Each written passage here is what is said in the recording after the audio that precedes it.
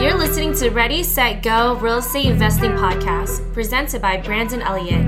This show will be going over all aspects of real estate investing and is intended to educate, motivate, and prepare you to take action on your first or next real estate investment. For more information, please visit BrandonElliottInvestments.com. Thank you for listening and enjoy.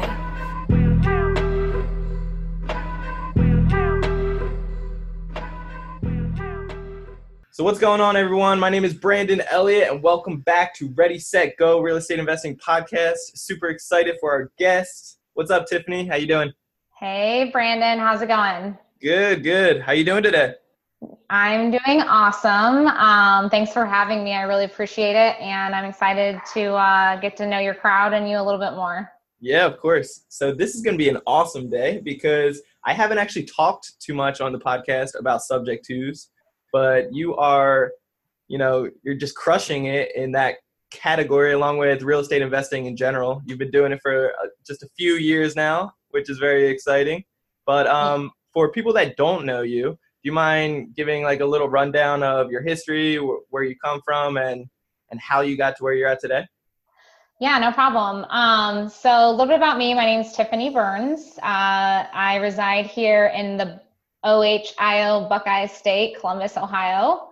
I'm actually originally from Northwest Ohio, up in the Toledo, Ohio vicinity. And I would say from a career perspective, I grew up in the corporate industry for the last decade after college, and went into leadership in the oil and building materials industry.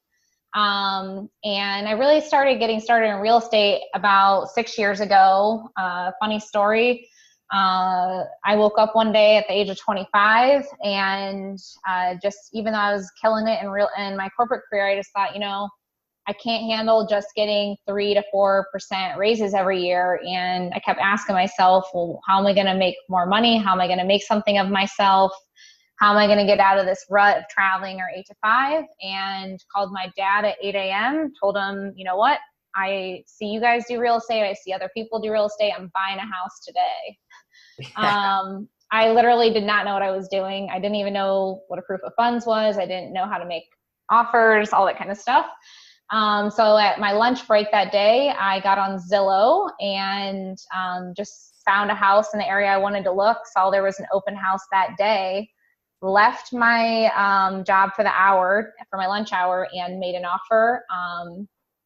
Funny thing is, I've had that house since that week. It was the first house I ever bought, and I actually just moved into it myself. It was a rental for the last 6 years, and is still today the best deal I've ever purchased from how much money I'll make off of it. So wow, that's kind of how I got started buying rentals 6 years ago. And then, kept going through corporate life, moved all over the country for 10 years. And, about 3 years ago, I had a teenage brother get diagnosed with cancer. So on that day that I found out, I, got up and did not question leaving my job. I'm the oldest of a huge family, and my other brothers and sisters were still in high school. And when I found out, I left my job to go help take care of my siblings. Started a different job, fortunately, at another corporation near my family. And after he thankfully fought cancer and is still here today, he lost his leg at age 19. And it was just one of those surreal moments where you realize if you want to be someone, that life's short. And I knew who I wanted to be and what I wanted to do.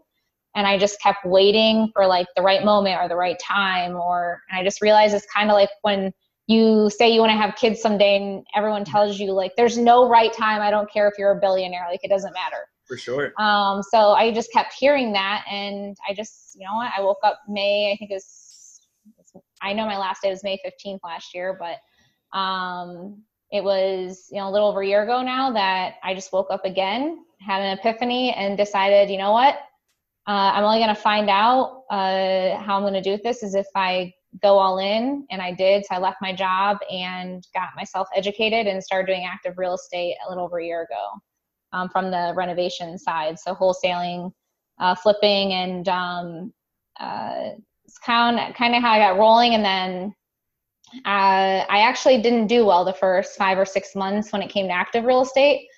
Quite frankly, I miserably failed. So I was really good at marketing for deals and getting people to call my phone. But I wasn't good at converting them, and I couldn't figure out why. And that's really what led me into doing subject to financing. I ended up learning a little bit about it briefly at a seminar back in December. I was kind of at this point in my real estate life where it was like, it's either make it or break it. I got to figure something out. And I learned how the basics of to do subject tos, and I just started running. I left that conference and took that strategy, educated myself in that, and I sold over $1 million in homes from that first 30 days of what I was able to lock up in subject to. So my life changed. My life definitely drastically changed after I learned the acquisition strategy. Woo. Just in 6 years, like all that. I mean, coming from such a humble background experience and doing very well with your previous job, and then I love how you go on a lunch break and you put in an offer, and you're just an action-driven type of person. I love that. That is awesome. Yep. I always like to tell people, if you spend time learning something, definitely take action. You always learn from failing. So of course, that's definitely how you learn as an entrepreneur, and failure kind of comes with the territory. You aren't working hard enough if you aren't failing every so often. So. That's right. So let's talk about your failures just for a moment, because you said you had a lot of, besides that first one, right from the get-go, you had a lot of failures kind of moving forward in the beginning doing active real estate. So what kind of, where was your mindset when you just left your job, you got this first property that was doing extremely well. So that kind of builds up some confidence and some momentum. And then you jump in kind of like a full-time real estate and it's not going the way you planned. Yeah. So over the course of those 6 years, I did build up a little bit of a rental portfolio. And when I started doing the active real estate in terms of learning how to do rehabs and wholesales, a lot of peers in the industry had said, focus on marketing, because if you don't find the deal, then nothing else matters after that. That's right. So I listened to them. I was doing direct mail, and I had bought into some programs, educated myself, and I think I struggled listening to the systems. So, when someone says the fortunes and the follow-up, for example, statistics prove that, maybe on a mailing campaign or whatever campaign it is that, your most success will come from, say, the 6th touch or the 8th touch. That's right. I would mail them, and if I didn't convert something in the 1st or 2nd touch, I would freak out and then change the list. So I wasn't following the system and I wasn't consistent, and I've realized the value in that. I'm in a really competitive real estate market, so I had to learn how to set myself apart. So, if there's anyone else out there sitting in a market like Columbus, Ohio, where it's growing like crazy, you got investors all over the place. It's definitely tough to set yourself apart. And I can say, definitely vouch for the fact that subject to acquisition strategy has set me apart from my competition. Of course. Yeah, I love that. I mean, I can definitely agree with you, because I invest over in Ohio. I know a lot of my other fellow investors and friends and relationships built over time. A lot of them invest over in Ohio as well.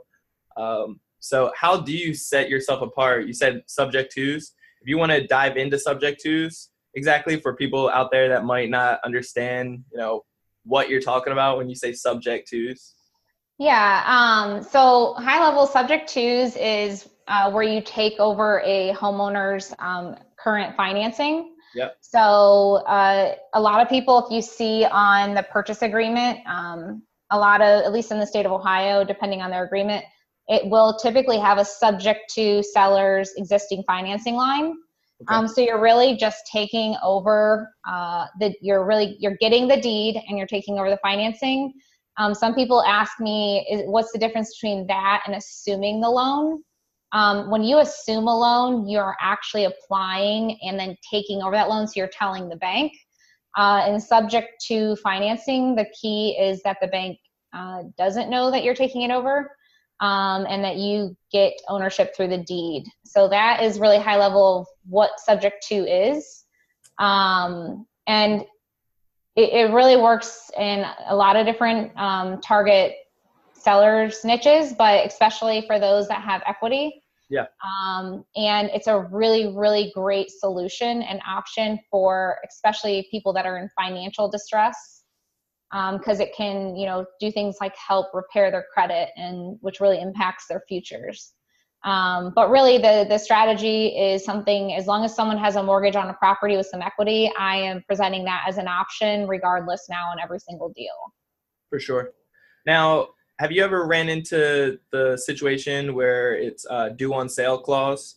Because most mortgages have the due on sale clause that they could potentially actually go forth and either foreclose on it or ask for all the funds due at once. 9 times out of 10, that never actually happens because, if the banks don't want to actually take back the property or have to deal with any of that chaos, as long as somebody's paying the mortgage, they're happy. But have you ever ran into anything like that? I personally have not ever had a note called. Okay. So it's definitely something you want to educate the seller on, that it is typically going to be on theirs, especially if it's a Fannie or Freddie loan, and have them sign a due on sale acknowledgement form. I did thankfully run into, and I won't name the company right now, but he is a senior guy at one of the loan servicing companies. So a lot of big banks, especially your nationwide ones, they have a servicer that's actually between them and the consumer, that's servicing the loan, and they're getting paid also based on that loan staying intact.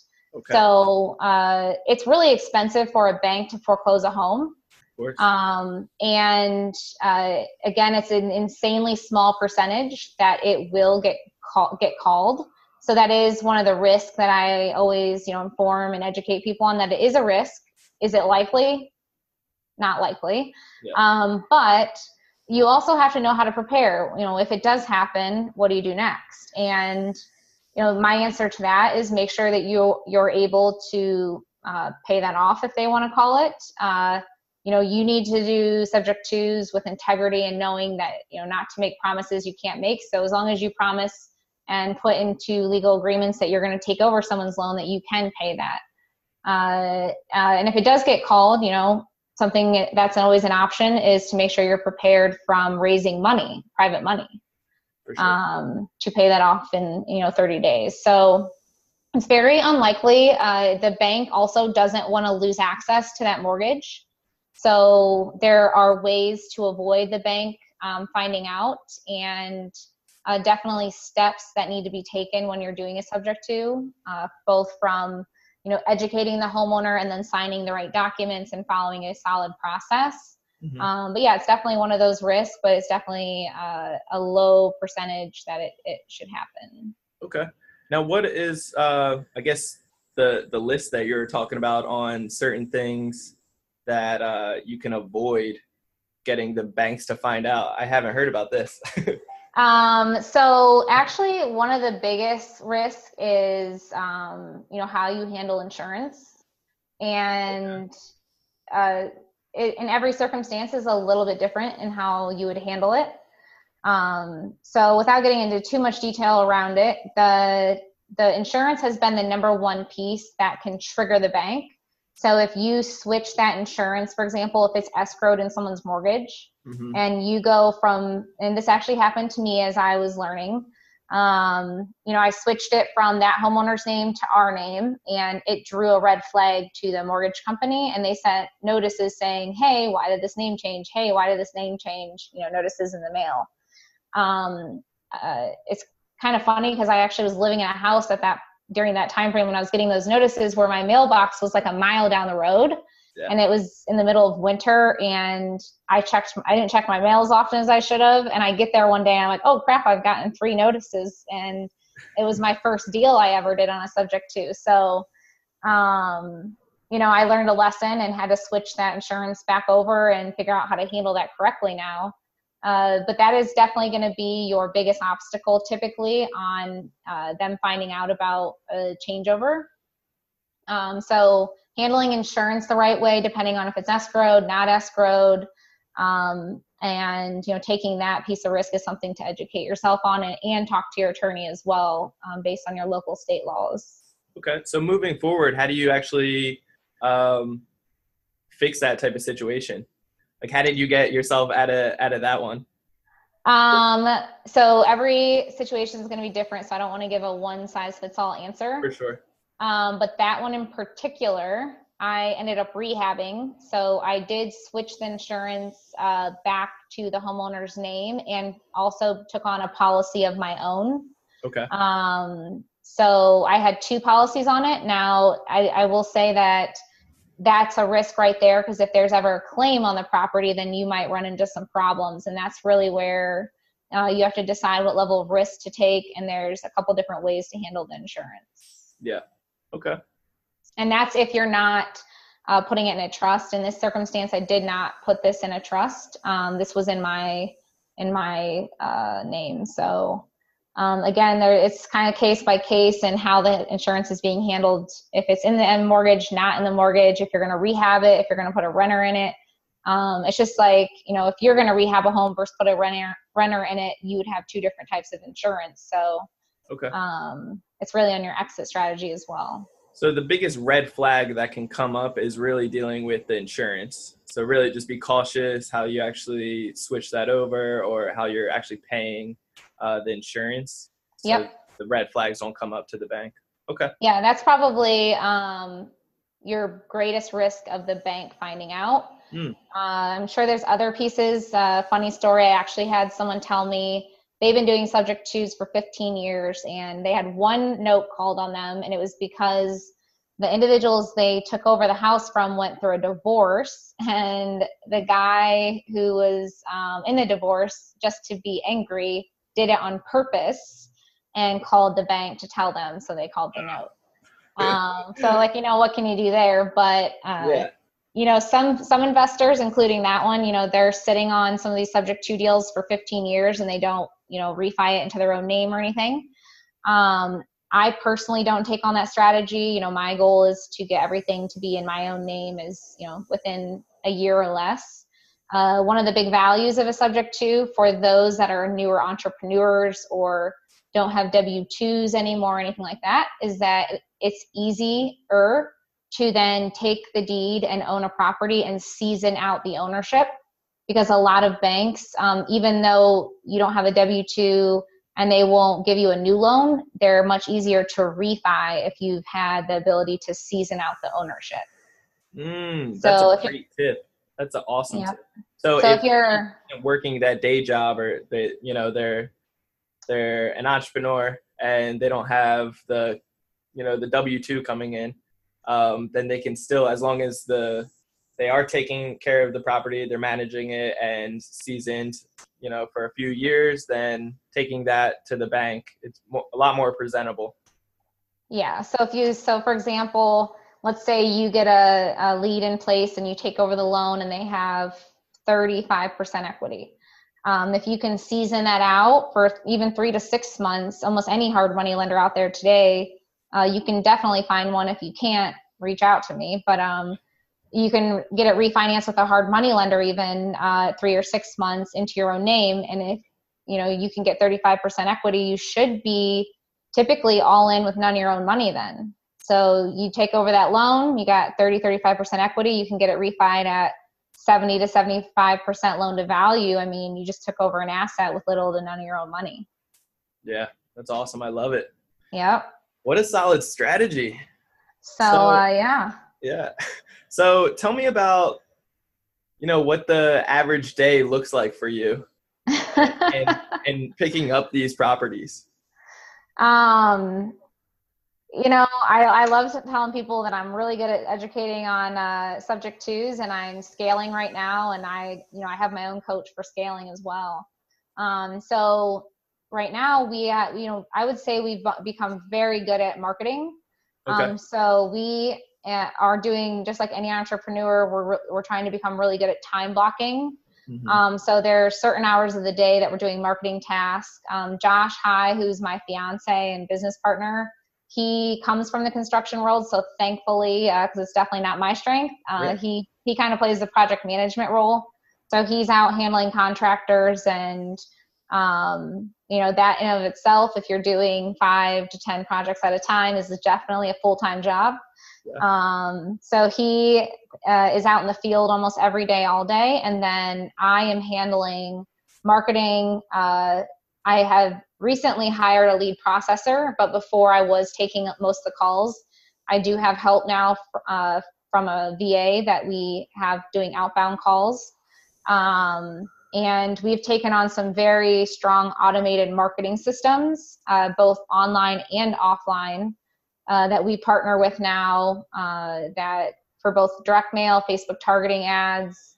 We do a ton of other campaigns that are even, budget friendly and free. Funny thing is, we've probably converted over half of our subject twos through one of our Facebook campaigns that's free. Okay. So we definitely have a variety of campaigns that we've built over time. And one of the biggest things we've learned with that, any coach says, is document, process, create training videos, and outsource. And so we're really trying to conquer that piece of it and continue to outsource things to VAs. Okay. I love it. So tell me how you when you actually do get a lead, it comes in, then how do you actually set up the structure of a subject to? You just jump on the phone with the seller and work out this type of option and educate them first, or do you meet up with them in person and go over some strategies? Yeah, good question. I, over time, have built a pretty strong ability to pretty much get them to the signature point through the phone. Nice. But I do meet with them in person. So as we grow out markets, if I do have some of these actually recorded, so I can help train people with the phone calls. But nice. I will say that it takes building credibility and trust to get somebody to feel comfortable with doing that. Yep. So we do that through not just through us, but one of our biggest things is our Facebook business page. We hired a company to come help us make a little bit more professional videos and content, and that's eventually releasing right now. We just started putting videos out. But when you send a seller, especially someone that might be in a distressed situation, and say, hey, before I come out this week, did you get a chance to check out our business Facebook page? We'd love it if you check it out. You never know who you're working with sometimes in the industry. And I just want to make sure that you understand you're working with a solid family-ran real estate solutions company.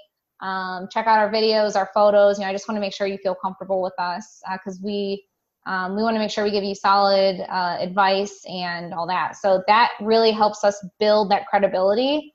So now before we even get to their house, a lot of people are like, what if they ask you this? What if they ask you about the bank calling them? Honestly, by the time I get to their house now and they look at the stuff I've built credibility online, they don't even ask me those questions. Of course. I've pretty much beaten those objections through trust. Yep. And from there, they're really just saying, well, what papers do I got to sign? And it's not them being intimidated signing them. It's more of, how does the process actually work then from there? Of course. Yeah, just guiding them along to finish the deal. So a lot of these people, these are motivated sellers that you're getting. They're not on the MLS or anything like that. You're finding strong leads through your marketing.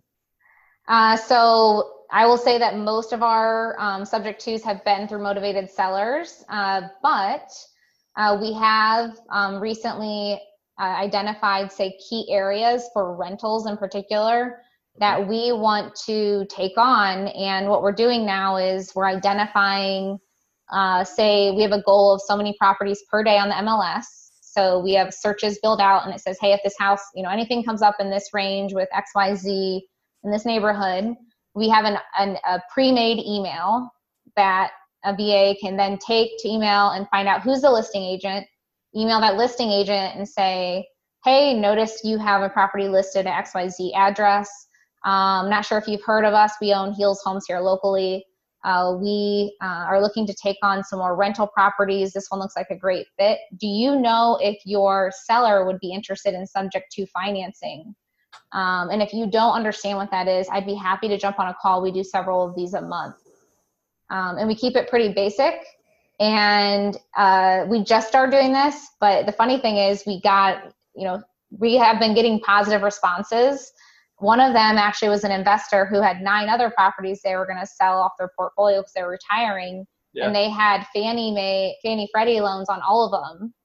And they were interested in talking about it. So we're still in the midst of that conversation, but I haven't closed a deal off that yet, but I just started doing this, and I believe any campaign that you take on, if you do it consistently, it'll work over time. And we've also now had quite a few, because of that credibility we build on Facebook. It gets shared, and we've had now 2 deals we've closed off someone just finding us somehow on Facebook to our business page. I love it. And they were in distress, I will say, but I didn't target them through distress means. They found us. Yeah. And we closed them on subject to. I love it. So what is the name of the company again, and how did they find you on Facebook? It's Heels Homes. Yeah. Yeah, you're rocking the shirt. Yeah, that's what it says, Heels Homes. So it's HEELS, like high heels. Okay. It's funny because Josh's last name is High, and we're getting married, and everyone's like, "Oh, when you guys get married, you're gonna call it High Heel Homes." Anyways, but I don't know how they're finding me. I just know that our brand has grown and been shared over time. Every so often, what we'll do is these professional videos we're getting made, when we put it out that day, we'll boost. They'll pay $2, $3, $4 to boost a video. And the video is not asking for anything. Like, we're just promoting the brand, and we see that as a cost of doing business. Yeah. So my mindset as an entrepreneur changed over time, and I realized that I can't just be spending marketing dollars on mail and targeting people, but I need to just spend marketing dollars on growing my brand and who we are. Of course. So it's that's what we've been doing, and I assume that's how they found us, because that's how they explain it. So someone in their family saw something of ours online, and just they reach out and say, "Hey, we heard about you guys. Can you tell us what you have to offer? Here's our situation." So as far as marketing goes, how much are you actually, if you don't mind me asking, how much do you put towards marketing your budget every month? Yep. So my goal is to stick within no more than 10% of my profits. Okay. And I don't know if that's like an industry average. That's just what we've targeted. Yeah. So the most expensive campaigns we do are direct mail and Facebook targeting ads. We actually just started Facebook targeting ads recently, and it's been wild. We've closed 3 contracts in less than a few weeks. Okay. Off them. And we have a guy that's handling it for us. And the reason why it's a little bit more expensive compared to probably others is because we want to grow our business being hands off.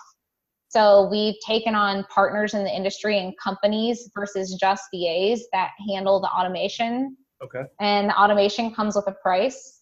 And so we, from a CRM and direct mail and VAs handling our system, is now outsourced with a company. And then our Facebook targeting ads is also, we outsource that. We pay someone to go handle it all, get creative. We just take in leads, call people back, and run leads. I love it. So that's what we try to focus on. And we see the value of that a little bit more expensive price tag by not involving ourselves in the nitty gritty anymore of that stuff. Yeah. And how many deals are you averaging per month? We were probably there for a while. It was a lot. It was like 5 to 8 plus. But as we continue to scale this last couple months, we purposely chose to slow down a little bit. Of course. Because we needed to take a step back in order to put more systems in place. Sometimes you have to do that. Yeah. So we've been working closely with our mentor as well, and taking a step back, slowing down so that we can properly train people, bring the right people on, and build the right team. And because I think any guy out there, if you're out there listening and you've scaled a real estate business, you know what I'm talking about. And you do as well, is that you get yourself caught up in your first time ever doing 5 or 10 rehabs at a time, and you might want to pull your hair out. So yeah, I'm doing 2 remodels right now, and it's getting to that point a little bit. I don't have too much hair left, as you can tell. Yeah. but it's getting to that point. Yeah, well, maybe there's a reason why my fiance is bald. So, Yeah. but yeah, we're, and the other thing too, as you grow over time, you realize the value of time freedom and not just financial freedom. Of course. And so, you ask yourself, what's your financial goals? What's the lifestyle you want to live? And you backtrack your goals and how many deals you take on based on that. We took on more than we could handle for a little while because we became really good at marketing and finding deals, and we didn't necessarily need all those deals. Yeah. So now, we're trying to make sure we take on wholesaling more of them versus just rehabbing and scaling appropriately. So those are kind of some of our pain points, and definitely scaling is a big task, and growing a team isn't always easy. So it's always about having the right people, and they make or break you. So. Yeah. Well, thank you for sharing that too. I mean, that's definitely, it's very awesome to hear from, where you're at right now, to actually have to scale back a little bit just to make sure everything's running properly is so important. And so many other people, they do exactly the opposite of what you just did. Like they just go, even further into the craziness, which it doesn't typically end up well. But I also love that you ended up mentioning that you have, guidance, a mentor, somebody that gives you that help along the way, because I feel like we all need that at the end of the day to get to our next level. Somebody that's already been there and done it. Yeah, I think having mentors, especially in something you don't have experience in, is crucial to your success. In every way, fashion, or form. Like, I have coaches, not just for real estate. I have coaches for my personal life and mentors, some paid, some free. But it's all about who you surround yourself with, and having a mentor and a coach that holds you accountable is really important. And if you try to go the route, in my opinion, where they obviously come with price tags to a degree, and when you try to teach yourself something you've never done, it typically will end by probably some mistake along the way that would have paid for that coach anyways. So yeah, it's going to cost so much more, and it's going to take so much longer and so much frustration during that whole time. So if you just have some guidance of like somebody that's already been there and already has been very successful at it, just come in, look at what you're doing, and then just tweak it just a little bit. It makes life so much easier. At least for me, I know it's been a blessing for me and hiring coaches. Yeah. I do have a question that somebody live has asked Catherine. So she asked, how does a realtor make money on subject to deals? Good question. I'm not an agent, by the way. So I probably can't give like any great advice in terms of like the legalities of what you have to disclose and all that. Of course. I can share with myself is that, realtors help me also understand the true value of something if I can't quite figure it out myself. So I have some solid agents that I work with all the time. And so let's say your exit strategy with your subject to deal and you find it off market is either wholesaling it or rehabbing it and listing it. You obviously want to have a solid agent on your team.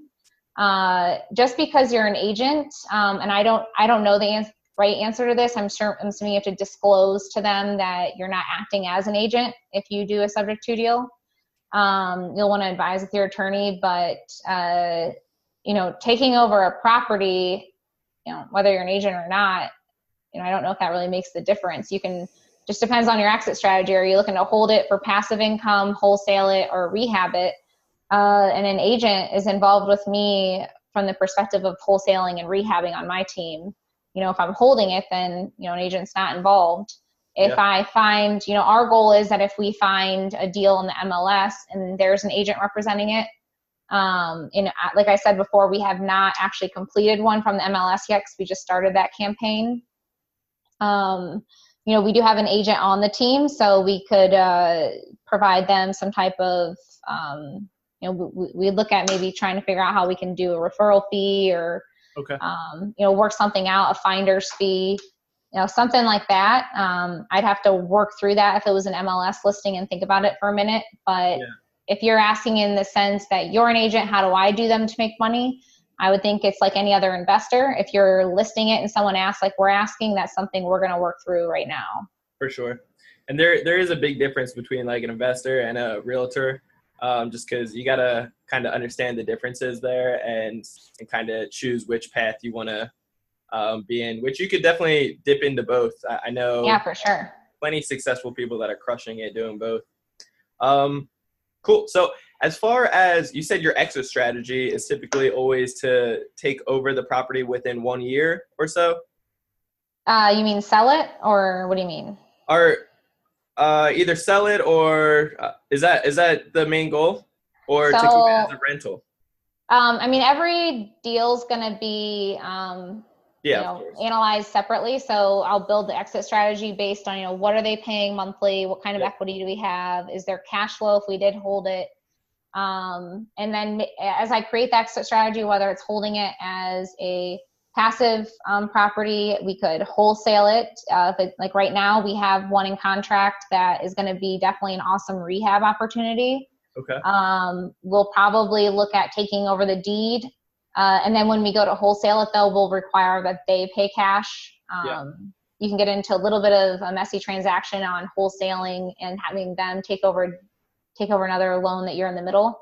So I do recommend, I'm sure you can get away with it with the right contracts, but I do recommend having the next guy, if you're going to wholesale it, pay cash, or rehab it yourself. So I think it's evaluated no differently than any other investment that you're probably looking at. It's just, of course, the beauty is you don't have to raise the purchase price. So imagine, like for example, one of them we just sold, the loan amount that we took over was about $146, I think it was. Okay. And then we had a less than $20,000 renovation. So imagine how many more private lenders have less than 20 grand versus someone that has 180 grand. Yeah. It really opens your book to a lot more lenders out there. It's a lot easier to find money, in my opinion, and typically a lot cheaper. So if you're only holding that thing for 3 months or less, or depending on the size of the renovation, I mean, you're looking at saving a ton of money in private lending.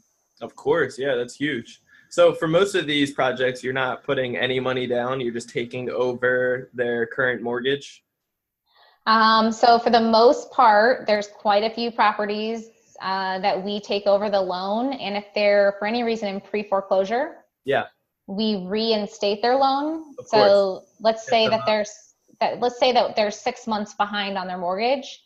We kind of see that reinstatement as similar to a down payment, So, a lot of loans, about 7 to 10 grand is what we've had to reinstate if they're in foreclosure. Okay. I would say over half of our subject twos, we've literally put $0 into and then just listed it and wholetailed it on the market and made 30+ grand. I love it. So those are the beautiful ones, obviously. And I think a lot of that has to do with being a really hot market. Of course. Especially in school districts and the type of price range we're targeting. Yeah. So that's been a beautiful thing, obviously. And then we have pay ahead some where we take over the loan and they aren't financially distressed. They just have a different type of distress situation, whether it's medical, moving, whatever it is. And we have never paid more than 20 grand to date over the loan.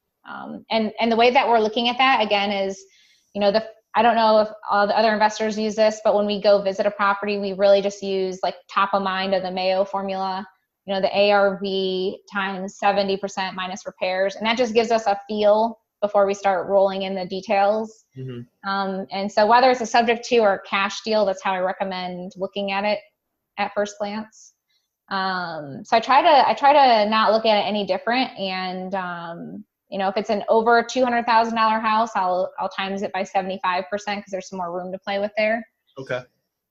But something, it's going to be case by case a little bit and how someone might look at some of these. Because if you think about it, like let's say I find a property which this just happened. I got a house in contract, subject to the financing. They owed $45,000. I'm giving them 10 grand. So the purchase price will be 55. It's ARV'd at 125. And this thing will rent out for about $1,100. So the cash flow is great. I got tons of equity. And so there's a lot of things you can do there with that. But I look at it as in, let's say I hold this and I sell it, let's say we hold it for a year. The cash flows, let's say I make $250 a month. So the 250 times 12, and then you divide it really by the 10 grand you put into it, because that's really the true investment you put into this. And then look at your cash on cash return. Yep. So there's some different ways to look at subject twos based on what you're really looking to accomplish. And if you hold it as a rental, then there's 4 ways you're making money. Cash flow is just one of them. There's a ton of value in subject twos, because especially if you're taking one over with none of your own money. Yeah, I love it. That's why I love real estate so much, because there's so many different opportunities. Like you have your ideal plan A, and then you got B, you got C, D. There's like so many different strategies that you could really come up with to really still make it a crushing deal for you, which is so awesome. For sure. And you're definitely crushing it doing, taking advantage of the subject twos. So I love it. Yeah, I know we chatted the other day about you doing the BRRRR method, and I really need to start doing more of that with these sub twos. I've been flipping a lot of them lately. But refinancing them and holding them as assets, especially with sub twos, taking over that deed a lot easier and seasoning out that loan would be super valuable. I do that, but not near as much as what I should. So that will definitely be something we'll be talking about here soon. Yeah. I love taking advantage of the BRRRR strategy, because just like you were saying with the cash on cash return, that's like what I focus on, and having as little as possible money into each deal, but still cash flow each month is my ideal goal. And it's been beneficial so far, but I'm really interested in what you're doing right now, because if I could just implement a little bit more of your strategy into mine, then it's going to be home runs. I love it. Yeah. And the big home run with that is if you refi it and pull cash out and not have to pay taxes. That's the real win. Yeah, of course. Yeah, that's the best. But I mean, when it comes to the BRRRR method or taking on passive properties, the big value add here is, again, the ability to season out that ownership, and try really hard to get that at enough equity to be able to refi it with none of your own money. So then from there, it's all about the type of lending you go get. So whether someone's willing to loan you at 70% loan to value or 80%, it makes a big difference. Mm-hmm. So there is a couple questions in here, and I don't know if we can jump into these right now, but maybe later on jump into these. Like Billy asked, how do you find renters? And Ruby asked, how do you wholesale a subject to? So I have a subject to contract that has a provision on it that I have the rights to assign the contract.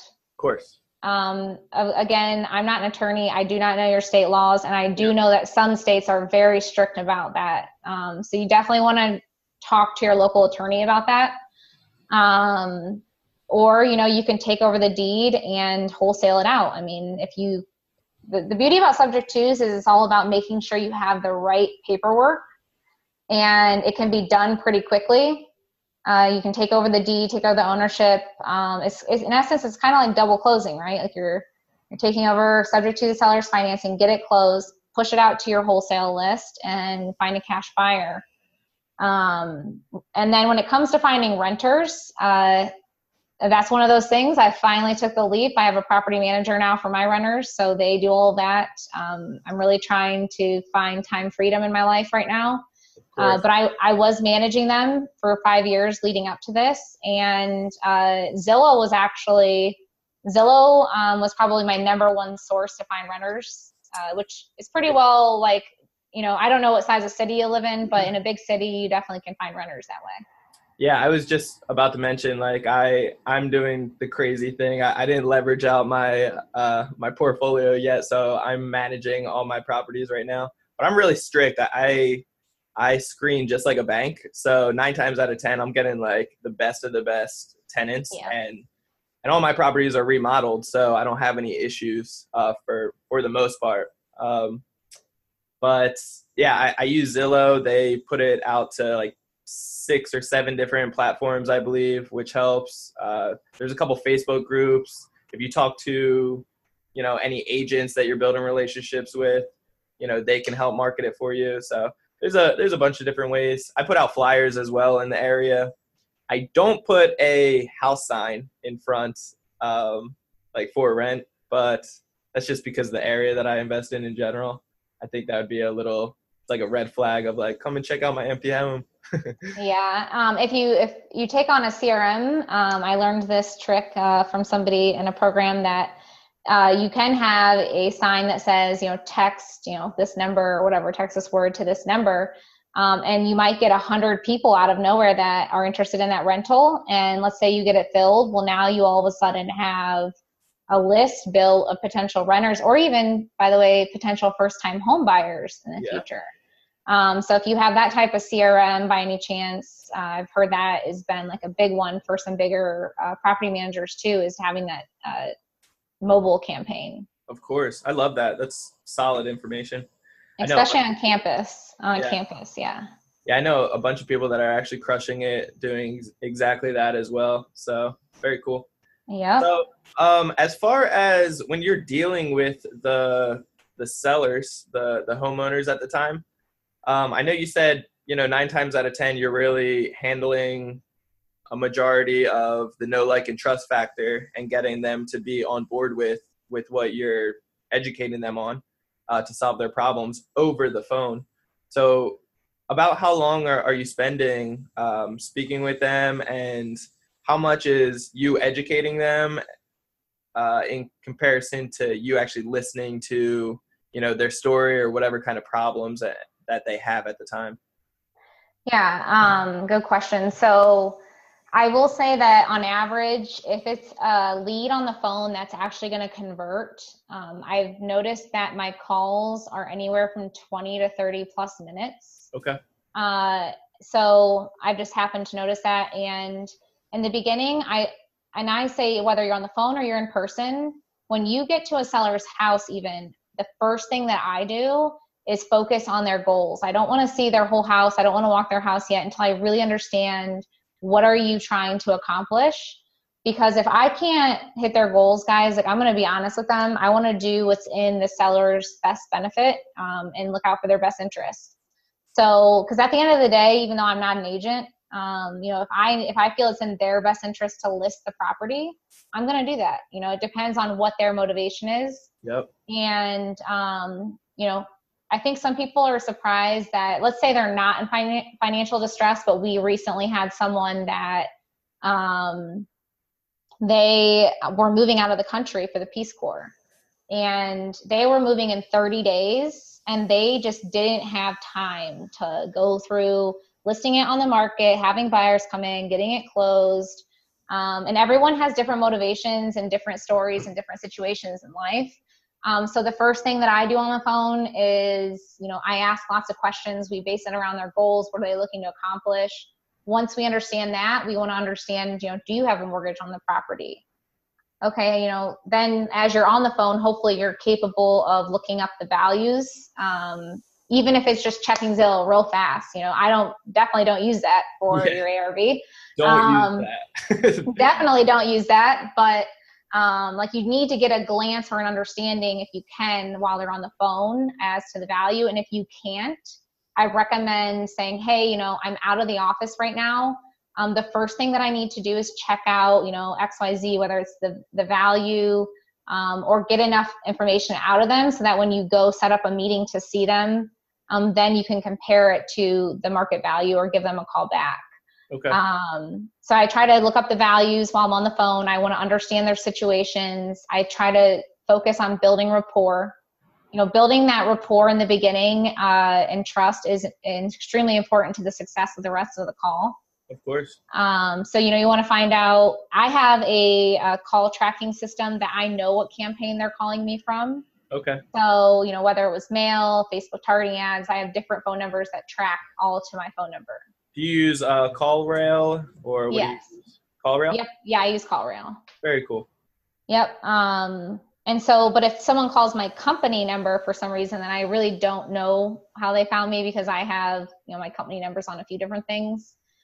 So, we focus on their goals. We want to understand what they want to accomplish. And I always want to make sure before getting off the phone, if I do feel it's worth both of our time sitting with each other, hey, if we come to your house this week, let's take a look at the calendar, and we can work this out and hit your goals. Are you prepared to sign a purchase agreement? Yeah. Because, I've learned over time, at first, everyone that was motivated to sell, I wanted to get in front of them because I thought for sure I can convince them in person. But now it's to the point where time's of value, and you really want to do good at screening people on the phone and qualifying them appropriately. So that way, 80% of the deals you're actually spending time in person, going to their house or closing. Yeah. That's very, very good information, because at the end of the day, you're really going to waste a lot of your time if you don't get those commitments ahead of time over the phone. So then you can also bring that back to them at their house. If they say, they said yes back there, and then in person they're like, well, I don't think I'm ready yet. Then, you can just relay the message that, you told me yes before, so I don't, what happened, and then figure out what the true reason is, and then you'll be able to tackle that at hand. Very cool. Yeah, and some of your best virtual wholesalers out there, I can name a couple, like Bryce McKinley, and they're experts at saying, we're going to be putting time and energy into getting someone out there, taking photos and all that, and he gets them to sign a contract virtually, electronically, saying, hey, contingent us walking through an inspection, coming to a further agreement, this is what we're moving forward with. Okay. And I will say that, if, I personally feel like I failed in the beginning when I started doing active real estate, because I was so intimidated to talk to people on the phone about distressed situations, even in person. And so you only get better with practice. And sometimes you feel like, oh man, I'm back in first grade, I'm role playing and whatever. But honestly, Josh and we have scripts, and especially if you've ever heard of NLP, neuro-linguistics programming, we have specific questions we practice and we role play with each other.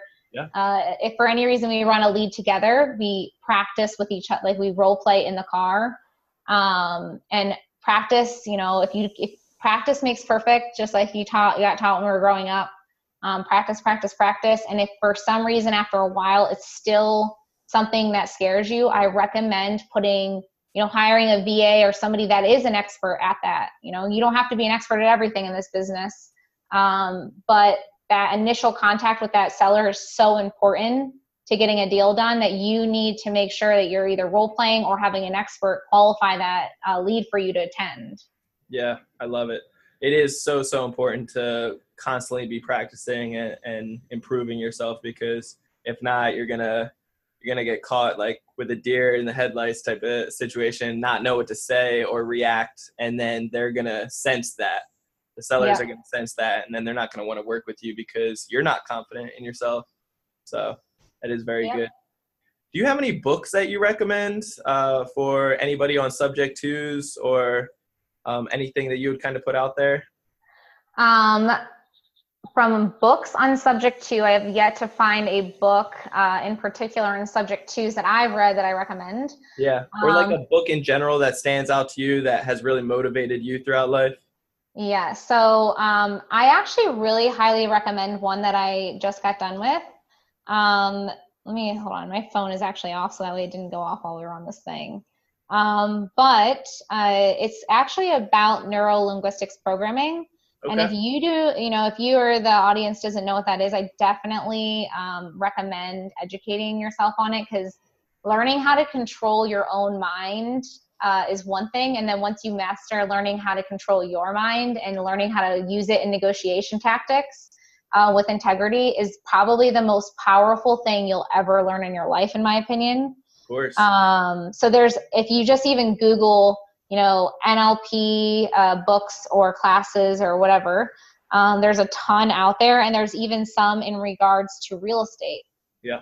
So that's something I push, but I'm reading your basic one on audiobook right now. So for those that like listening in the car, Let me see if I can get my phone up, but it's basically, an NLP basics. So that way you can start and understand what it is first. Yeah. And it gives you these, practice methods, and you go through this and really spend time on it, and you will be just blown away at how you will be able to relate to anyone and improve your relationships, including not just negotiations. It's, with yourself. How do you take yourself into the right mindset every single day and bring yourself peak performance?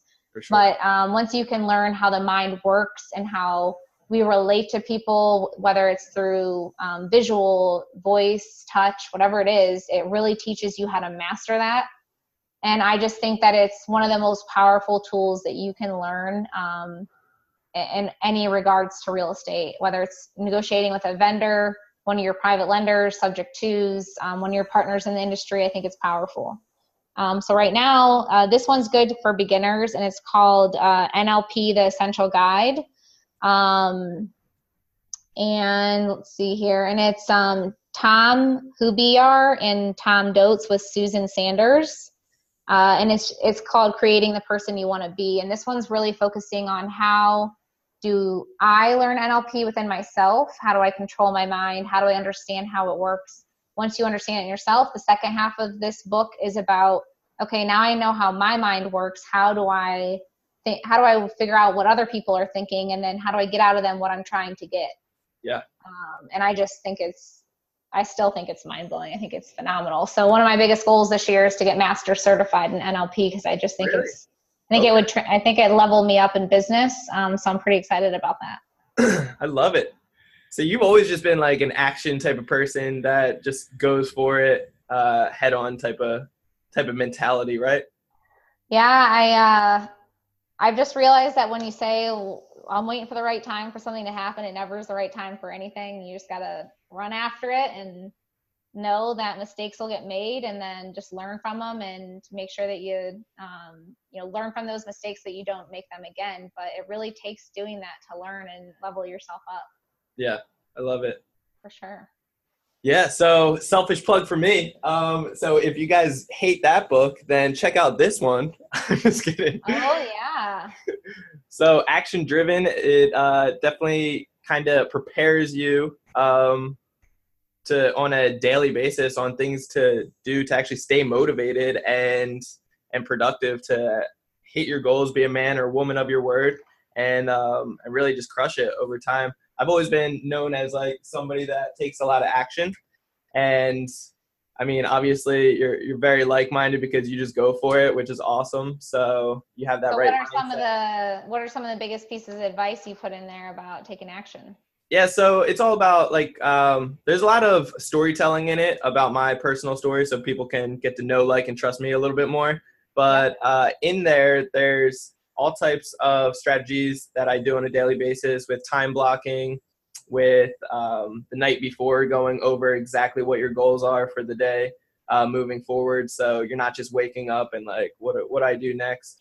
Really waking up early and controlling your morning, I feel like, is so important to really take control of your whole day and stay on top of that, as well as kind of looking at the end goal in sight and then backtracking to see what you need to do on a daily basis as well, moving forward on a weekly, a monthly, to make sure that you're on track. So it's a lot of good things on there. Yeah, I totally agree with you. That's definitely awesome advice. I always think the big morning routine is huge. Getting up and spending, a few hours to yourself and understanding and visualizing your success is crucial. Yeah. Having gratitude for what you got right now and writing out your goals, very important. Yeah. So I want to talk about your course right now, because I personally, I haven't ran into anybody else that is teaching what you are teaching, and it's so phenomenal. It's like, this is going to take my business to the next level. I promise you that. And I'm very, very excited. I'm super grateful and thankful that you just poured in, took time out of your day to actually pour into all of us and really give back to the listeners. So I am very, very thankful for you, to say the least. But you are just about to have your first course out, correct? Yep. Yeah. Thanks for the kind words. Yeah. I mean, I've I'm humble in saying that I started doing subject twos this last year, and it really took my business and my life to a whole nother level. Unfortunately, but fortunately, in the beginning, I really taught myself a lot of it. So I did use tools that were out there, but a lot of it was trial by error on some of the, different types of sellers, making sure I had the right pitch. How do I find them? How do I negotiate them? What are the right documents? So all those things I kind of put together, and over time, as people saw me creating these deals and getting these deals done, a lot of people reached out to me. And I'm always the first to say, man, with me and technology, this is why I'm really good at closing deals, but I'm really not good at using the computer. So it kind of took me a little while, but I just, my following had, been requesting it, and I want to see everyone else that definitely is at least struggling how I was, take their lives and their businesses and level them up. And those people that are already killing it in deals, if you just could add one more option and one more tool to your tool belt, imagine how many more deals you can get done. So, after learning this tactic, I made 6 figures in 30 days, but, one of those deals is worth 20 plus grand. So, my ultimate goal out of this course is that people walk away, and in that first month of learning how to do it, and, one deal, I don't know everyone else's average profit, but, even if you wholesale it, it's worth 10 to 20 grand. So I'm super excited. Not only are we going to go over how to get a subject to done, but I know a lot of people are like, okay, I don't want to just learn how to do it. I want to learn how to find them. Of course. And that in of itself, in my opinion, is just a whole nother course, but we're throwing it in here. And we're getting down to the details. So we're going to go over some of my personal online, offline, paid, budget-friendly, and free campaigns. And we're actually, we're going to have, since this is my first go around, we're doing it live in a private Facebook group. So everyone's going to get my one-on-one live attention every week. Wow. And it's going to be 6 weeks long. So we're going to do the courses live every Tuesday, as well as we've gotten the group started, but the course doesn't start till next Tuesday. Okay. I'm going to be throwing out some friendly competitions. We're actually right now doing things in super detail, like down to the step. How do you find the courthouse leads? How do you find certain leads in your county to hold people accountable? Because I know everyone can buy a course and, get out their credit card, but to have someone holding you accountable is a whole nother level that I'm offering with this course. And that's what I'm doing. So I'm really excited. We kickstart next Tuesday, and I'm just ready to help people, get their first subject to deal done and experience and really separate themselves out from the pack in their own market. So let me just get this straight. So you said within 30 days you made 6 figures?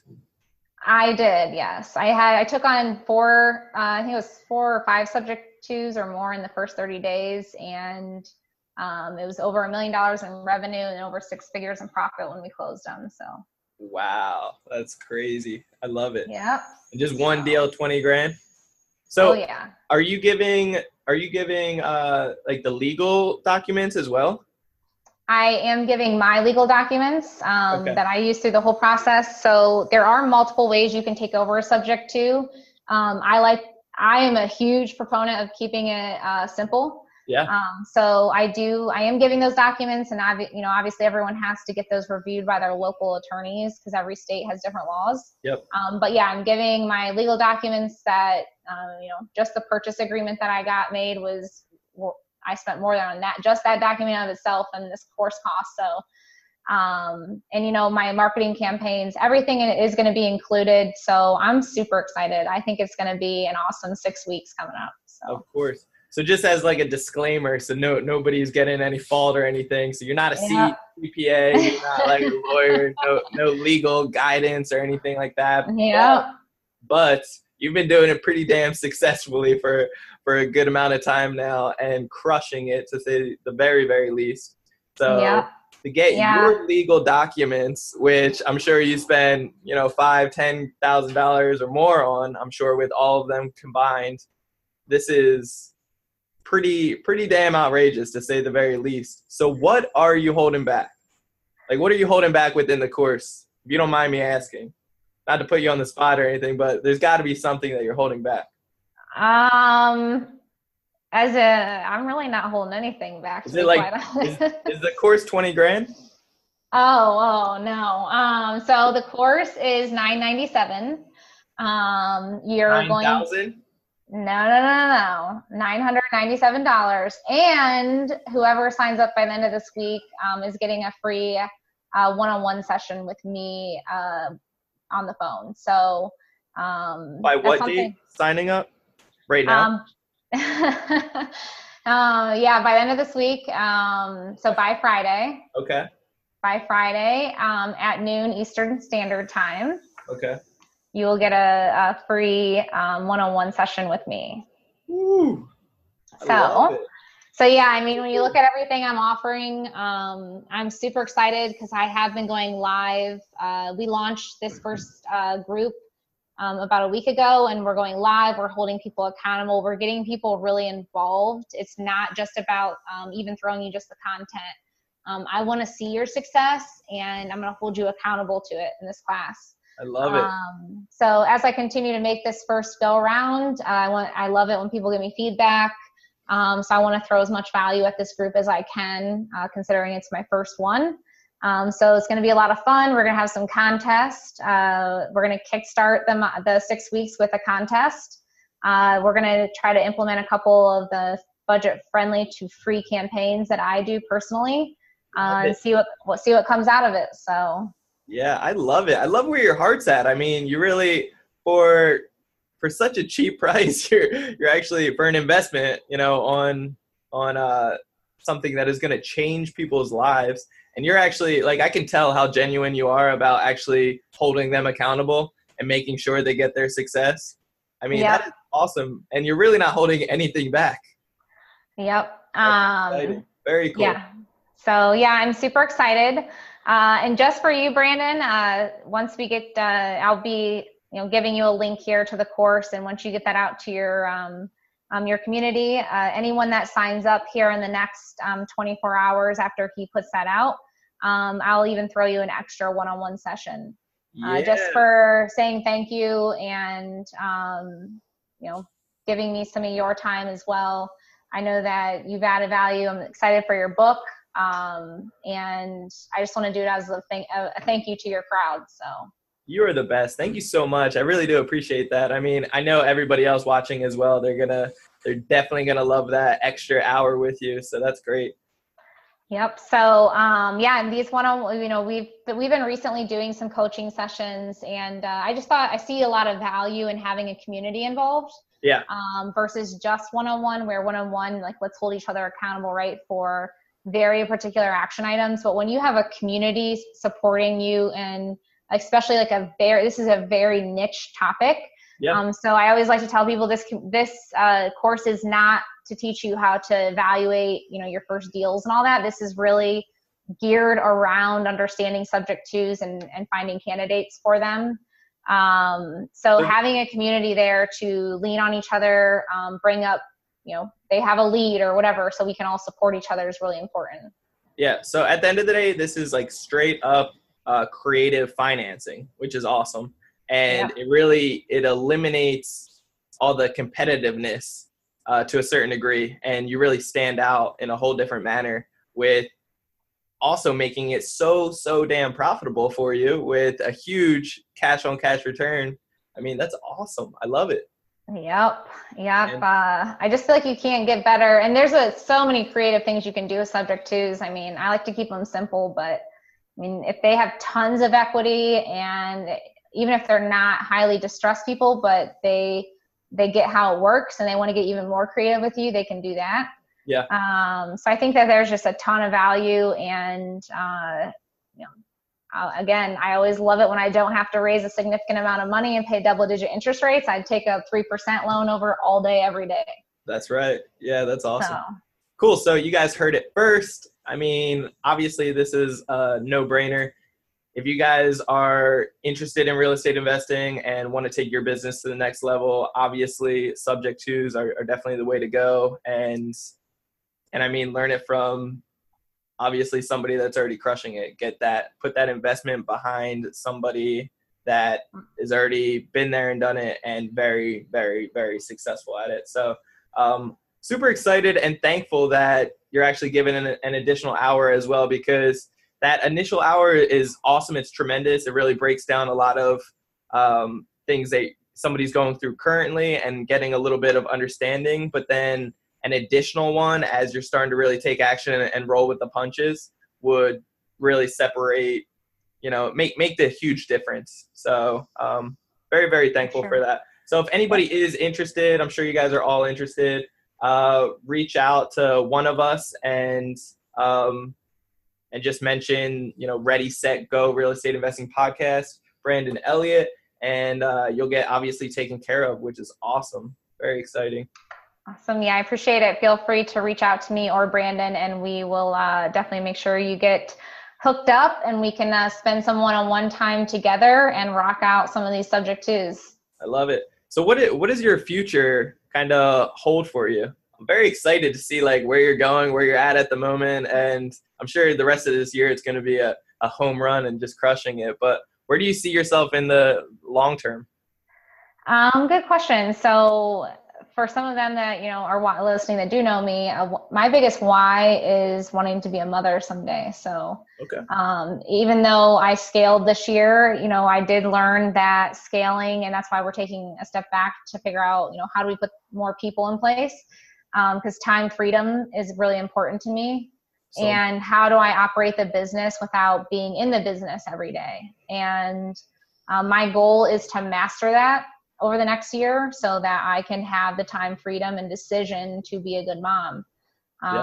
So I'm getting married next year, and that's my why. I mean, I come from a big family. I want to have a family.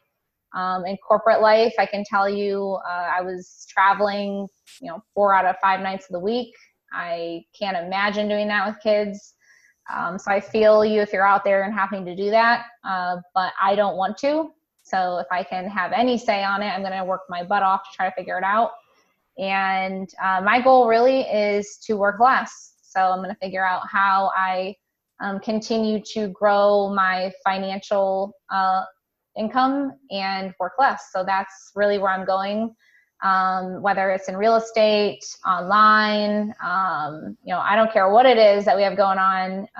My goal is to automate it. So I love it. That's where we're heading with that. So you're focusing on building the family after you start setting up all these systems in place. Very exciting.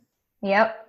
So that's kind of where we're heading, and working pretty hard with my coaches to get there. So we'll see what life looks like in the next 12 months. Yeah, very cool. Okay, exciting. Well, thank you so much for all your time. You are amazing. Very, very blessed to have you on here. How can people get a hold of you? And thanks again for having me. I really appreciate you reaching out and giving me the opportunity to talk to your audience. I love helping as many people as I can, so I really appreciate it. You can find me. I will say I am maxed out on friends on Facebook, but you can still private message me. My company name is Heels Homes, HEELS, Heels Homes. It's at Heels Homes on Facebook. You're welcome to also private message me on there. And you're always welcome to shoot us an email. And that's heelshomes@gmail.com is our key email there, and reach out in that fashion. And you'll definitely be able to reach us with a response within that same day from any of those means. So that's probably the best route right now to get a hold of us. Okay. Very cool. Very cool. I got one of my friends, Daniel, jumped on here, and he said he's got a subject deal in the mix, and he's wondering if she'll be interested in chatting. Of course. Yeah, for sure. Bring him on board. Yeah. Reach out to me, and for sure, let's work through it. Cool. All right. Well, thank you so much. I appreciate it. Guys, thank you so much for viewing. You guys can always reach out to me on BrandonElliottInvestments.com. Anywhere on social media, Brandon Elliott Investments. And what else? If you guys felt, you took in all this value right here, there's so much today. I'm just super blessed to be able to soak all this in and, I'm just the mediator. I'm the middleman here. So I'm very, very blessed to be a part of this. And if you guys found value, do me a favor, share this out to get more people interested in real estate investing. Subject twos are not talked about enough. And this is one of those home run type of investment strategies that will take your business to the next level. So very, very grateful and thankful to be a part of this. So share it, get more people interested in real estate investing. Like it, subscribe to the podcast, Ready, Set, Go Real Estate Investing. And yeah, till next time. Thank you so much again. You're the best. All right. Thanks again, Brandon. All right. God bless everyone. This has been another episode of Ready, Set, Go Real Estate Investing Podcast, brought to you by Brandon Elliott. For more information, please visit BrandonElliottInvestments.com. Also, please don't forget to like, share, and leave a comment below. Thanks again for joining. Until next time, God bless.